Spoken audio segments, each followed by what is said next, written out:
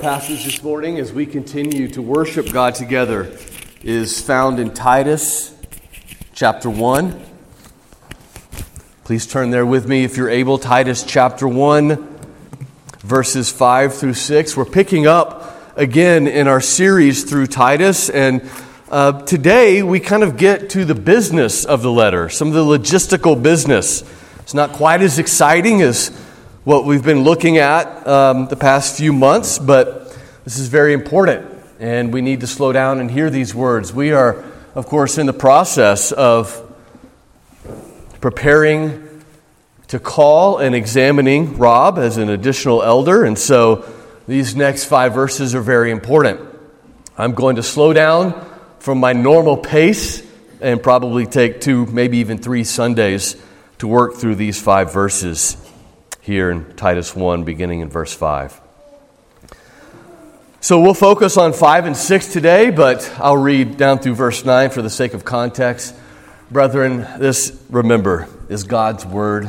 Hear it and receive it as such. This is why I left you in Crete, so that you might put what remained into order and appoint elders in every town as I directed you. If anyone is above reproach, the husband of one wife, and his children are believers and not open to the charge of debauchery or insubordination. For an overseer as God's steward must be above reproach. He must not be arrogant or quick-tempered or a drunkard or violent or greedy for gain, but hospitable, a lover of good, self-controlled, upright, holy, and disciplined. He must hold firm to the trustworthy word as taught, so that he may be able to give instruction in sound doctrine and also to rebuke those who contradict it. Amen. Let's pray again together. Our Heavenly Father, Eternal Son, Holy Spirit, Lord, we hear these words and we know they concern the order and the beauty of Christ's church, the bride of Christ, the bride which He purchased with His own blood.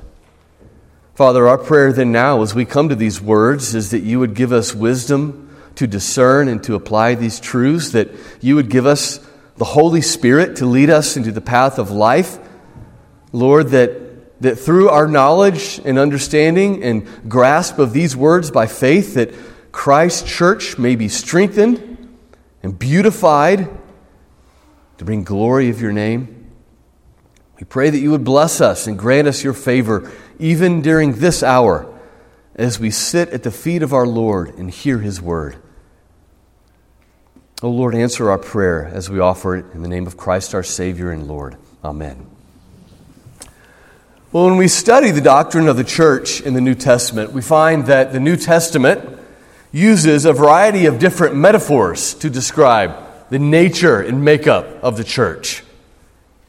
The church is often described as the bride of Christ, and Jesus Himself as her husband. The church is described as the flock of God. Christ is the chief shepherd and the one who appoints under-shepherds as well for her care. The church is described as the body of Christ, where Christ is the head and we are the various members. We are the various body parts. Some of those body parts are visible and prominent. Some are obscure and their work is hidden, but all are necessary for the functioning of the body. The church is also described as the temple of God. Christ is the cornerstone. The apostles and prophets are the foundation. We are the living stones that are being built up together into a holy dwelling place of God. But another metaphor that Scripture uses to describe the church is the household of God, the family of God, with brothers and sisters and various members making up this household. Today I want you to think about this metaphor, the household of God, and I want you to think, what can this teach us about the nature and function of the church? I'll just mention, a household, of course, is made up of various family members. So one thing that this illustrates is that for the success of the household, the family members need to work together. They all have a part to play in the business or the flourishing of the household. In other words, a household is a place where the members of the household share some responsibility toward one another. The family members don't work together to help out with, chores, yard work, upkeep, provision, child care. If the members of the household only looked out for themselves, then disorder and chaos would reign. In a healthy household, all of the members play a particular role, and they all have a particular responsibility to care for one another and to see to the greater good of the family as a whole. Well, this, of course, is a beautiful picture of what the church ought to be like as well.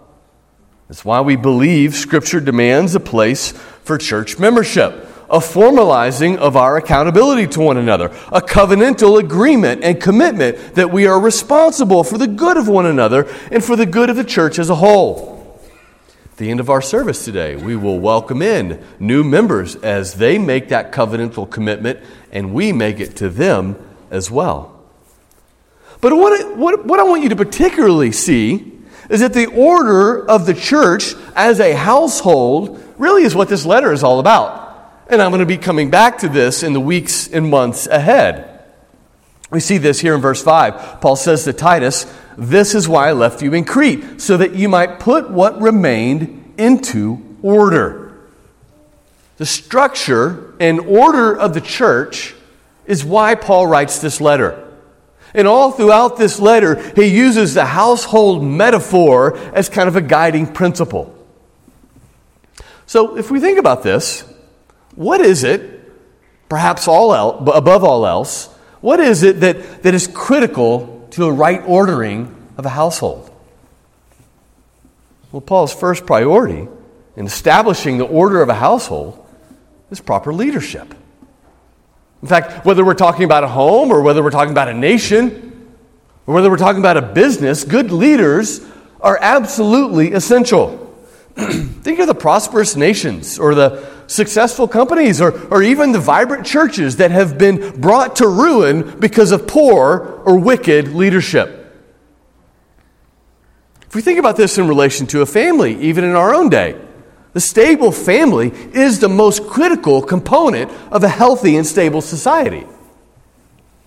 I know we live in a day where poverty and racism and oppression and inequality gets all of the press. That's what people like to talk about. But more fundamental than all of these things is the epidemic of broken homes. Scripture and the light of nature teach us that the father is the head of the home. He is the leader of the marriage and of the family. And study after study after study shows that when there's no father in the picture, crime, drug use, depression, suicide, unemployment, homelessness, rates skyrocket. When the divine order of the home is lacking, the entire home suffers and society as well suffers. And that's kind of what is the background here of Paul's instruction to Titus. We know from the situation in Crete that the household is under threat. They're facing dangers from false teachers. They're facing dangers from a wicked culture around them. But the first and most critical step to combating these things is godly and stable leadership. It's interesting, we're going to come back to this in the weeks ahead, but when describing leadership, Paul uses 3 different terms to describe a pastor: elder, overseer, and God's steward. Elder is one who has seniority. It's like a patriarch in the household. An overseer is one who manages a household.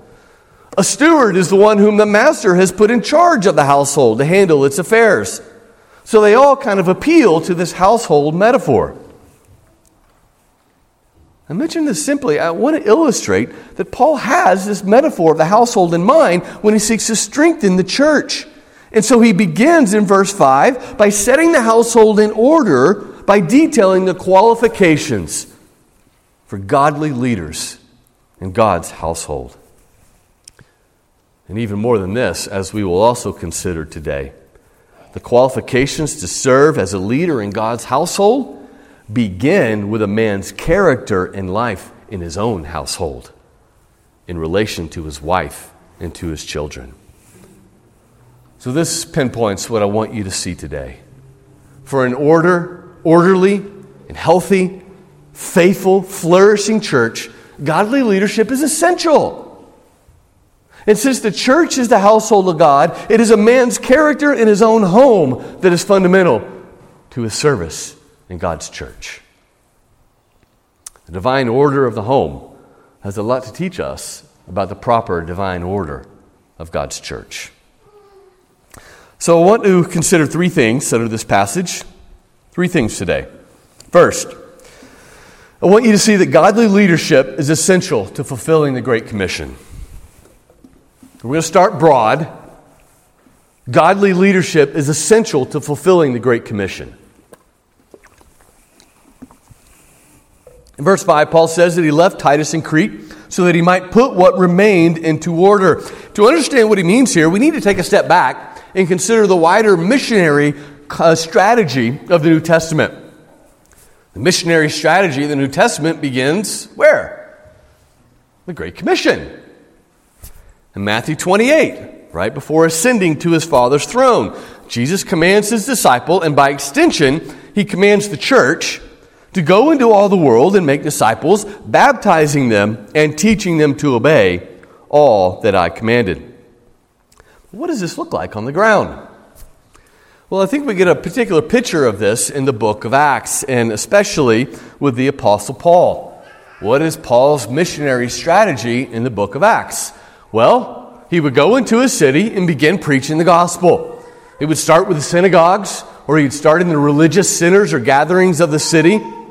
And then those who believed that gospel or listened to it or were interested in it, he would disciple and instruct and gather them together into a church, typically a house church in someone's home. He would disciple them in the Word. But the final step of that is that he would appoint leaders. He would appoint elders, pastors, to carry on this work, discipleship, so that he could then go to another city and start all over again. The Great Commission doesn't stop with conversion.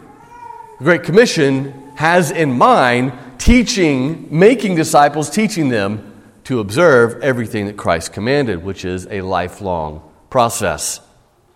Well, that's exactly what we're kind of jumping into the middle of here. With these words, I left you in Crete, we see that Paul had at one point been on Crete, the island of Crete, with Titus. They had apparently some success in evangelism there. It seems as though there were churches all over the island, an island that at that time had at least 20 cities on it. But because, as he says elsewhere, an elder must not be a recent convert, the church should not lay hands on anyone too quickly. It seems as though Paul has to leave for some reason. Has to leave before elders are in place, before there had been enough time. And so he leaves Titus there to take care of these matters. Now, I point this out, not just so we understand the context of Titus, but also because, brethren, this is the pattern in our day as well. True evangelism and the goal of biblical missions always has an eye to the planting of churches. It doesn't matter how many people we get to confess faith in Christ or how many hospitals and orphanages we build, as important as those things are, the Great Commission isn't complete until local churches are established and indigenous elders are raised up. And this is true in foreign missions, but it's also true domestically as well. I mean, just think about how this church came to be. 6 years ago, I was set apart by the church in Clarksville to come here and preach and teach and disciple. And it was very slow going at first, but 3 years into the work, we formed a body of believers. We began to put things into order. I was called as pastor. Deacons were raised up as well. And now today, this process is continuing as we're preparing to call additional elders. And we're continuing to welcome members as well. I say this so that you see the pattern, but I also say this because, brethren, just to be honest, it's about time for us now to start looking out there. We must not stop just with the establishment of this church. Our duty then now is, once this church is established, to replicate this process. If we care about the Great Commission, we won't stop here, but we will pray and pursue and prepare to send out others and plant other churches, both foreign and domestically as well. But that's another sermon for another day. Coming back to Titus here, the point I simply want to make is that despite how Paul and Titus had evangelized and seen converts there in Crete, their job wasn't finished. When Paul says, I left you there to put what remained into order, it could also be translated as to set right the things that are lacking. There was something lacking in the missionary task before them. There was something lacking in the groups of Christians and churches that had developed there. And what was lacking was godly leadership.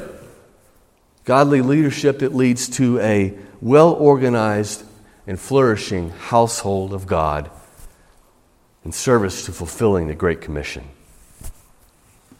Godly leaders are essential to the fulfilling of the Great Commission. But secondly, godly leadership is essential to the flourishing of the church. Godly leadership is also essential to the flourishing of the church. If we move from Paul's missionary strategy to the situation on Crete, again, we realize that, or we see once we read the epistle, that the evil culture, the false teachers around them, were apparently wreaking havoc on the church. What was urgently needed then? What was urgently needed was godly men to both teach the gospel and model the gospel. Not just a preacher, not just someone who can spin a phrase, not just someone who can rightly divide the word of truth and keep, instill in people the principles of the gospel, but not just a godly man either, not just a saint, but both. A preacher to refute false teachers and encourage the congregation, and a godly man to model this, to live it out, to live by example. This is why Paul says here, I left you to appoint elders in every town. Thinking about the word elder, it's actually the Greek word presbyteros. There we go. You can probably hear it. That's where we get the word Presbyterian. The Reformers kind of reformed this ecclesiology, this plurality of elders, this doctrine of that, and then they became known as Presbyterians because they emphasized that. But simply put, the word elder simply refers to an older man. That's all it means. Elder, like an elder man, an older man. Now, the roots of this come from the Old Testament, where in Jewish communities, it was the old elder men who governed the city. It was the older, wiser men who, if you recall reading the Old Testament, they would gather at the city gates and enforce justice. But in the New Testament, this is picked up on not to refer to someone who's advanced in years, but to refer to a man who's advanced in spiritual maturity and wisdom. So the term elder points to a man's spiritual maturity. And that's what Paul goes on to detail here with these qualifications. It's not charisma. It's not personality. It's not communication skills. It's not organizational skills. It's not even leadership skills that the church needs. It doesn't need a CEO or a face of the organization or a community organizer. It's godliness that matters. It's character that matters. It's spiritual maturity that matters, alongside the giftedness to teach and refute error. Sound doctrine, sound living, both together, exemplified in a man, is what qualifies him to be a leader in Christ's church. Notice as well that Paul says, appoint elders in every town. God's model for church leadership is that each church is to have a team of overseers. It's a plurality of elders that most specifically leads to the flourishing of the church. There's safety in numbers. There's maturity and well-roundedness found in a diversity of gifts. There's no perfect leader. Every man has different strengths and weaknesses. In fact, every man has different strengths and weaknesses related to the things on this list as well. But there is health and safety and flourishing in the church when there's a plurality. Just like in a household, so goes the husband and father. So goes the wife and children, for good or for ill, because that is part of the framework of creation. In the same way, so goes the leadership in the church. So goes the people. Godly leadership is essential to the flourishing of the church. Now, all that's really just background to get to our main point today, and that's with our third point, and we'll devote most of our focus to it. Thirdly, godly leadership in the home is essential to godly leadership in the church. Godly leadership in the home is essential to godly leadership in the church. After stressing the need for godly leadership, Paul now goes on to detail these qualifications. Who's fit to lead? And, I hope it goes without saying here that Scripture is always our guide in this. We live in a day where the qualifications for leadership in Scripture are regularly ignored, regularly disobeyed. There's the ordination of women. There is the emphasis on personality and charisma or communication skills or pragmatism. These things placed as a higher priority than what Scripture says. But these things usurp Christ's rule in His own church. These things, when we go beyond the bounds of Scripture, we are saying we are wiser than God. We know better than He does. Scripture must be our guide. But note a few things here as we jump in. Note that this is not a comprehensive it's not a comprehensive list of pastoral character and qualifications. It's kind of a broad overview. It hits the high notes, as it were. One reason we know this is because there's also a similar list in 1 Timothy chapter 3, but the list is different. There are some slight differences there. It's kind of like the Lord's Prayer. We have it in two different places, and the words differ because it's not meant to be prayed word for word, even though there's great benefit in that. I don't want to deny that. But it is a guide for prayer. This is a guide. This is hitting the high notes of what constitutes faithful, godly leadership. Also note that Paul doesn't write this list as if Titus was uninformed about what, constituted godly leadership. Paul writes this list really to give Titus apostolic precedence and authority. And I emphasize this because it wasn't just Titus alone who was responsible for appointing elders. It was the church's responsibility. This list is ultimately meant to be a guide for the people in the churches. As we see in other parts of the New Testament, the church is called to choose from among their own midst who meets these qualifications and who ought to be appointed to leadership. This is important for our ecclesiology, and it's also important because we don't need to look at Titus or any one man as a bishop or a pope. It's not up to any one person to decide for themselves who does or does not meet these qualifications. A man may feel called to the ministry. He may believe with every fiber in his being that he ought to be a pastor. But that call is subject to the evaluation of the church. Someone, on the other hand, may feel that a particular man is or is not qualified for ministry, but again, it's not up to one particular person. It is subject, ultimately, to the body corporate. Well, how do I get that from here? One reason we know this is because what Paul begins with in verse 6. If anyone is above reproach. What does it mean to be above reproach? Another way of translating it might be blameless. What does this mean? Well, I hope you agree that it doesn't mean that a man ought to be perfect or even faultless. For then, only the Lord Jesus Christ would be qualified to serve as a pastor.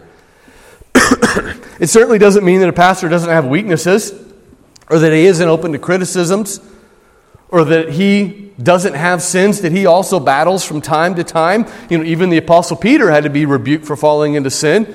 Even the Apostle Paul had his critics from inside the church who questioned his qualifications, not to mention of how Jesus was attacked. Rather, the above reproach means free from public accusation. It's a term with legal connotations. It means that the man isn't chargeable with a pattern of unrepentant sin.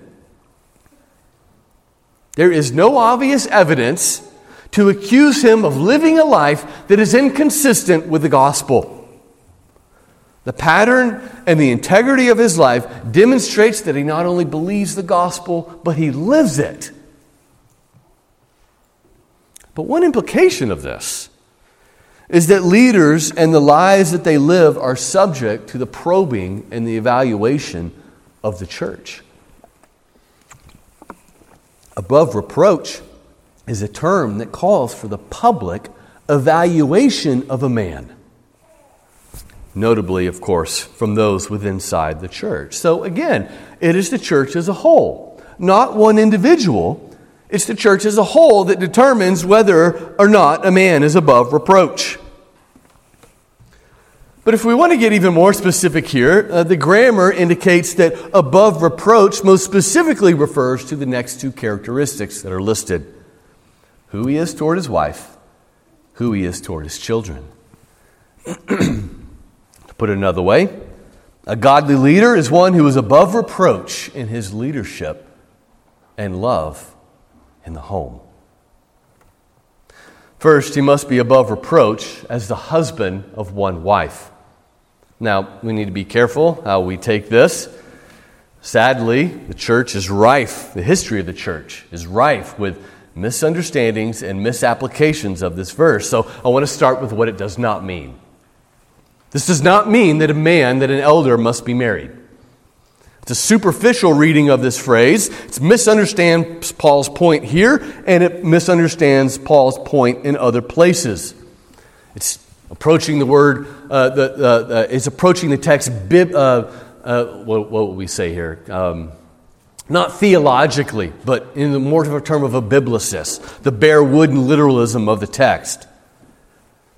I say this because if we took that meaning, we also have to say that having multiple children is necessary as well, given the next verse. I also say this because, as you know, both Jesus and Paul were not married, so that would kind of be awkward. No other explanation is given for this rather obvious inconsistency. I also say this because Paul commends singleness in ministry in 1 Corinthians. I also say this because the phrase husband of one wife is used in other places in the New Testament, in its reverse as well, the wife of one husband, in a sense that it could not mean that, would make it unintelligible. And such a position would also mean that widowers were disqualified. If your wife died, you couldn't be a pastor. Does not mean that. Cannot mean that. Furthermore, I also hold that it does not necessarily prohibit men who've been divorced. Please don't all walk out at once. There's some fundamentalists who believe very strongly in that regard. I'm not going to go into all of that today, but that's just not Paul's point here.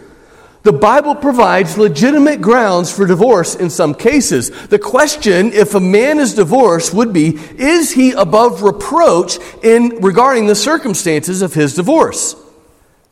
It is possible, although, yes, admittedly, it's probably rare, but it is possible to be a husband of one wife and above reproach in his marriage, and yet his wife sins against him and divorces him. So I just throw that out there without giving you the full argument for it, just for your thinking. I don't believe that can be sustained biblically as well, although the argument and the details are complex. In contrast to these things, what does this mean?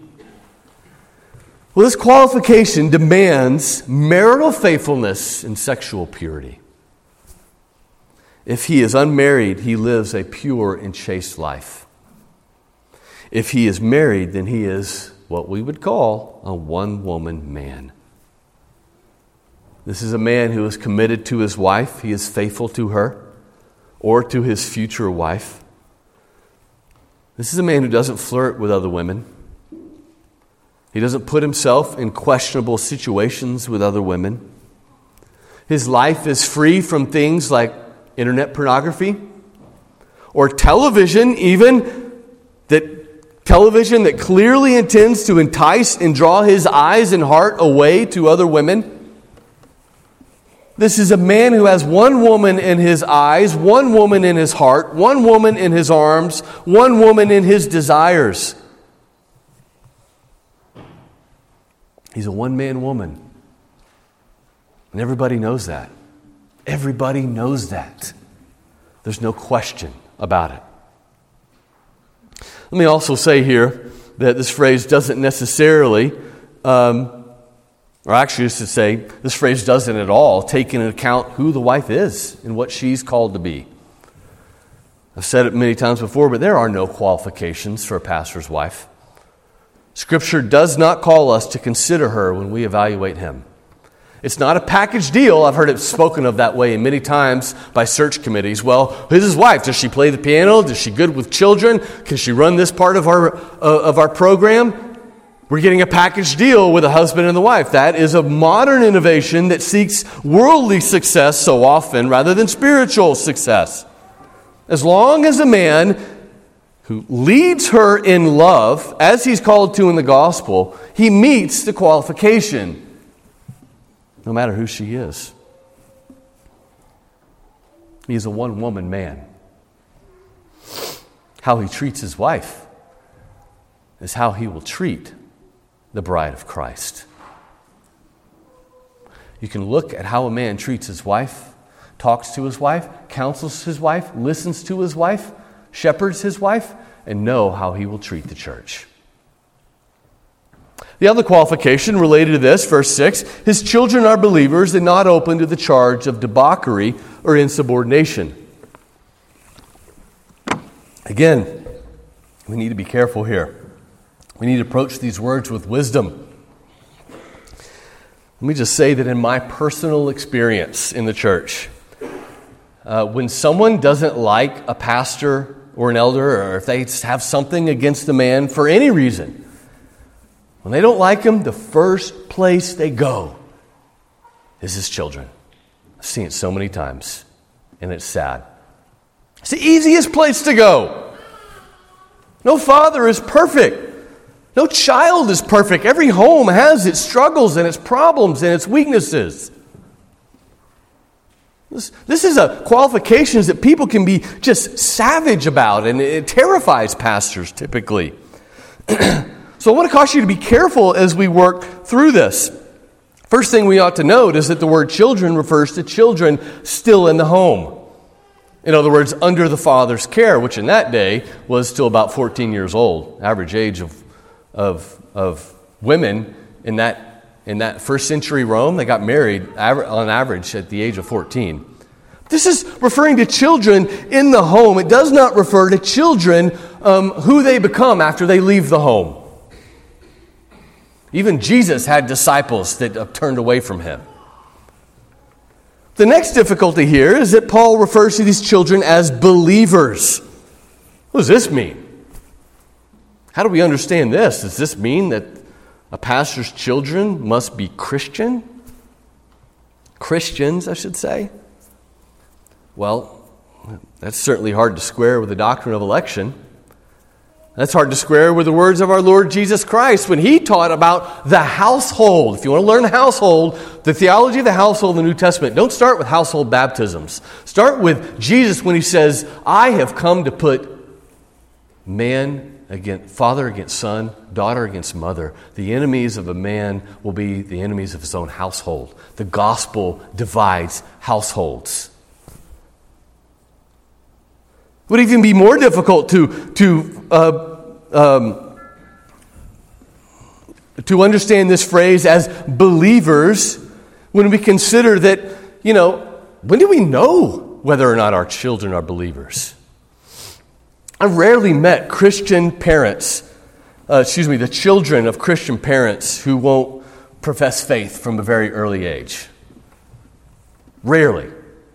And truthfully, in my experience, I don't think we ever really know the true state of our children until they leave home and are faced with the enticements of this world. I don't think we ever really know for sure until that.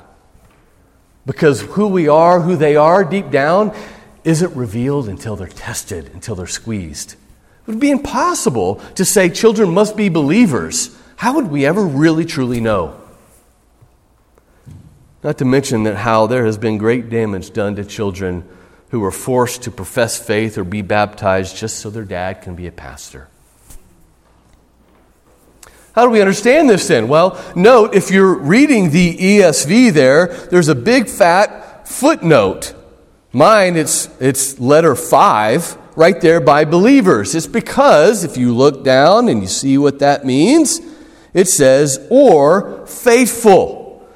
That's because the word used here can mean, and often does mean, either or. Sometimes it does refer to believers. Sometimes, and frequently, even in the pastoral epistles, it simply means faithful, which is why other versions, like the KJV, for example, translate it as faithful. So let me ask you this question. When we come to a word that can and often means two different things, how do we determine its usage? Context. Context is always the key. Bob is running down the street. Maybe you picture a middle-aged man, right, going on a run. And then I say to you, my washing machine is running, or my nose is running like it's been running all week. You're not going to picture a washing machine or a nose sprouting legs running down the street. Context gives you what you need to determine the use of running. It's the same thing here. And so, what is the context? 1 Timothy 3 is a parallel passage. Qualifications for an elder. Paul says there that an elder must have children who are submissive and under his control. Since faithful is another way of saying that they are obedient, faithful to the father's authority, this seems to fit. But the second hint from the context comes in the explanatory note. They are not open to the charge of debauchery or insubordination. Debauchery refers to things like drunkenness, sensuality, fornication, recklessness. It's used to describe the prodigal son. Insubordination means disobedient, rebellious, unwilling to be under authority.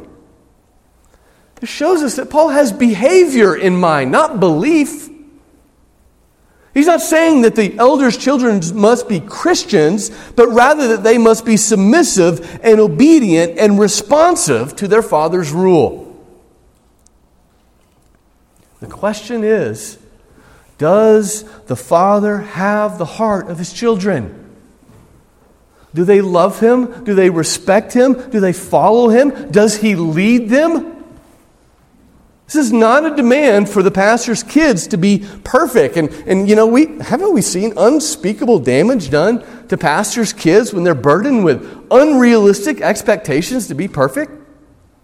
I mean, there's a reason that PK or pastor's kids is like a pejorative nowadays. They frequently and easily go off the deep end because we put burdens on them they're never expected, they can never bear themselves, and then one day it explodes.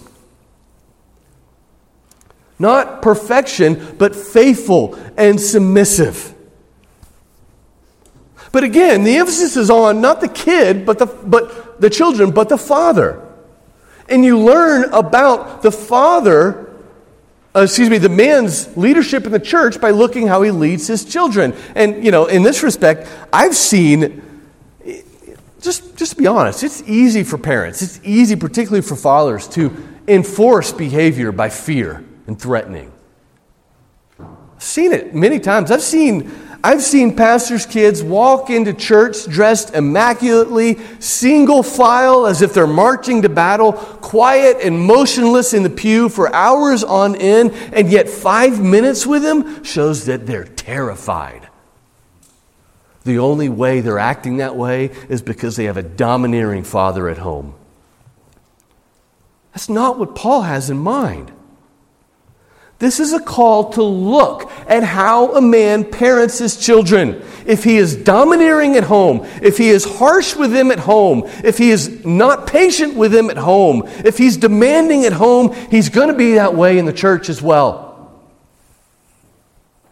And if he fails to take responsibility at home, if he's indifferent, if he doesn't care, if he doesn't punish evil, correct sin, shepherd them, he will fail to take responsibility to lead in the church as well.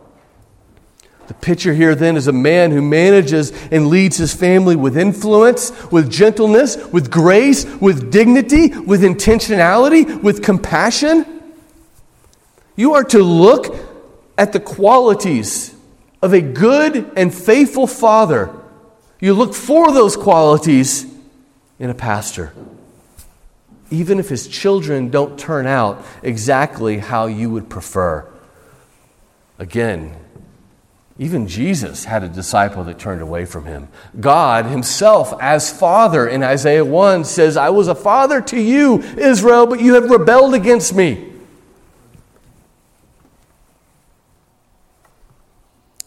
We look for patterns.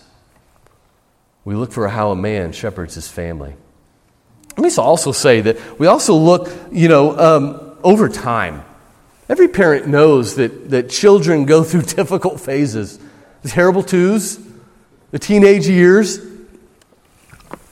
I've seen it before. I saw a man who had 5 children. His youngest was 3, and they had difficulty controlling this young one in worship. His wife, of course, he was preaching, and his wife was caring for 5 young children in the pew. And somebody challenged his qualifications for a pastor because his 3-year-old's conduct in worship. That's not right. That's not right. You can't look at the behavior of a toddler typically and make objective conclusions about a man's parenting. There hasn't been enough time. We need to be careful not to look at isolated incidents, narrow periods of time, but to take account of the whole, the big picture. Not just focusing on one child, but looking at the children as a whole, together. And doing so in a way that does not insert our own cultural preferences about whether they're homeschooled or not, how they dress or not, whether they share the same convictions or not, or how they meet our standards of what is respectful or not. Not perfections, but patterns. And not as though we alone determine who or is not qualified, but the corporate church as a whole looks at this and says, is the man blameless in regard to his marital faithfulness and sexual purity? Do the children of the man bear witness of someone who leads and loves them well? Because if a man can't lead his family, and if a man is not faithful to his wife, neither will he lead or be faithful in the church, the household of God as well. Well, brethren, we've gone long enough, and we need to draw this to a conclusion this morning. I just want to leave you with one thing. There is something about the divine order of the household that teaches us about the divine order of the church. They are connected, which is why a man's character in the home is necessary to evaluate him in his fitness to lead in the church. But even still, note this. If you're wondering, well, how really does this apply to me? Okay, we need to evaluate Pastor Rob. Okay, get that. But you need to know this first. There is nothing here, nothing more here than what is expected of any other faithful Christian. All of us in Christ are called to live above reproach. All husbands and wives are called to be entirely devoted to one another. All parents are called to lead and love their children. This is how we don't just look out at others and put a critical eye upon one man as another elder, but we begin first by looking here.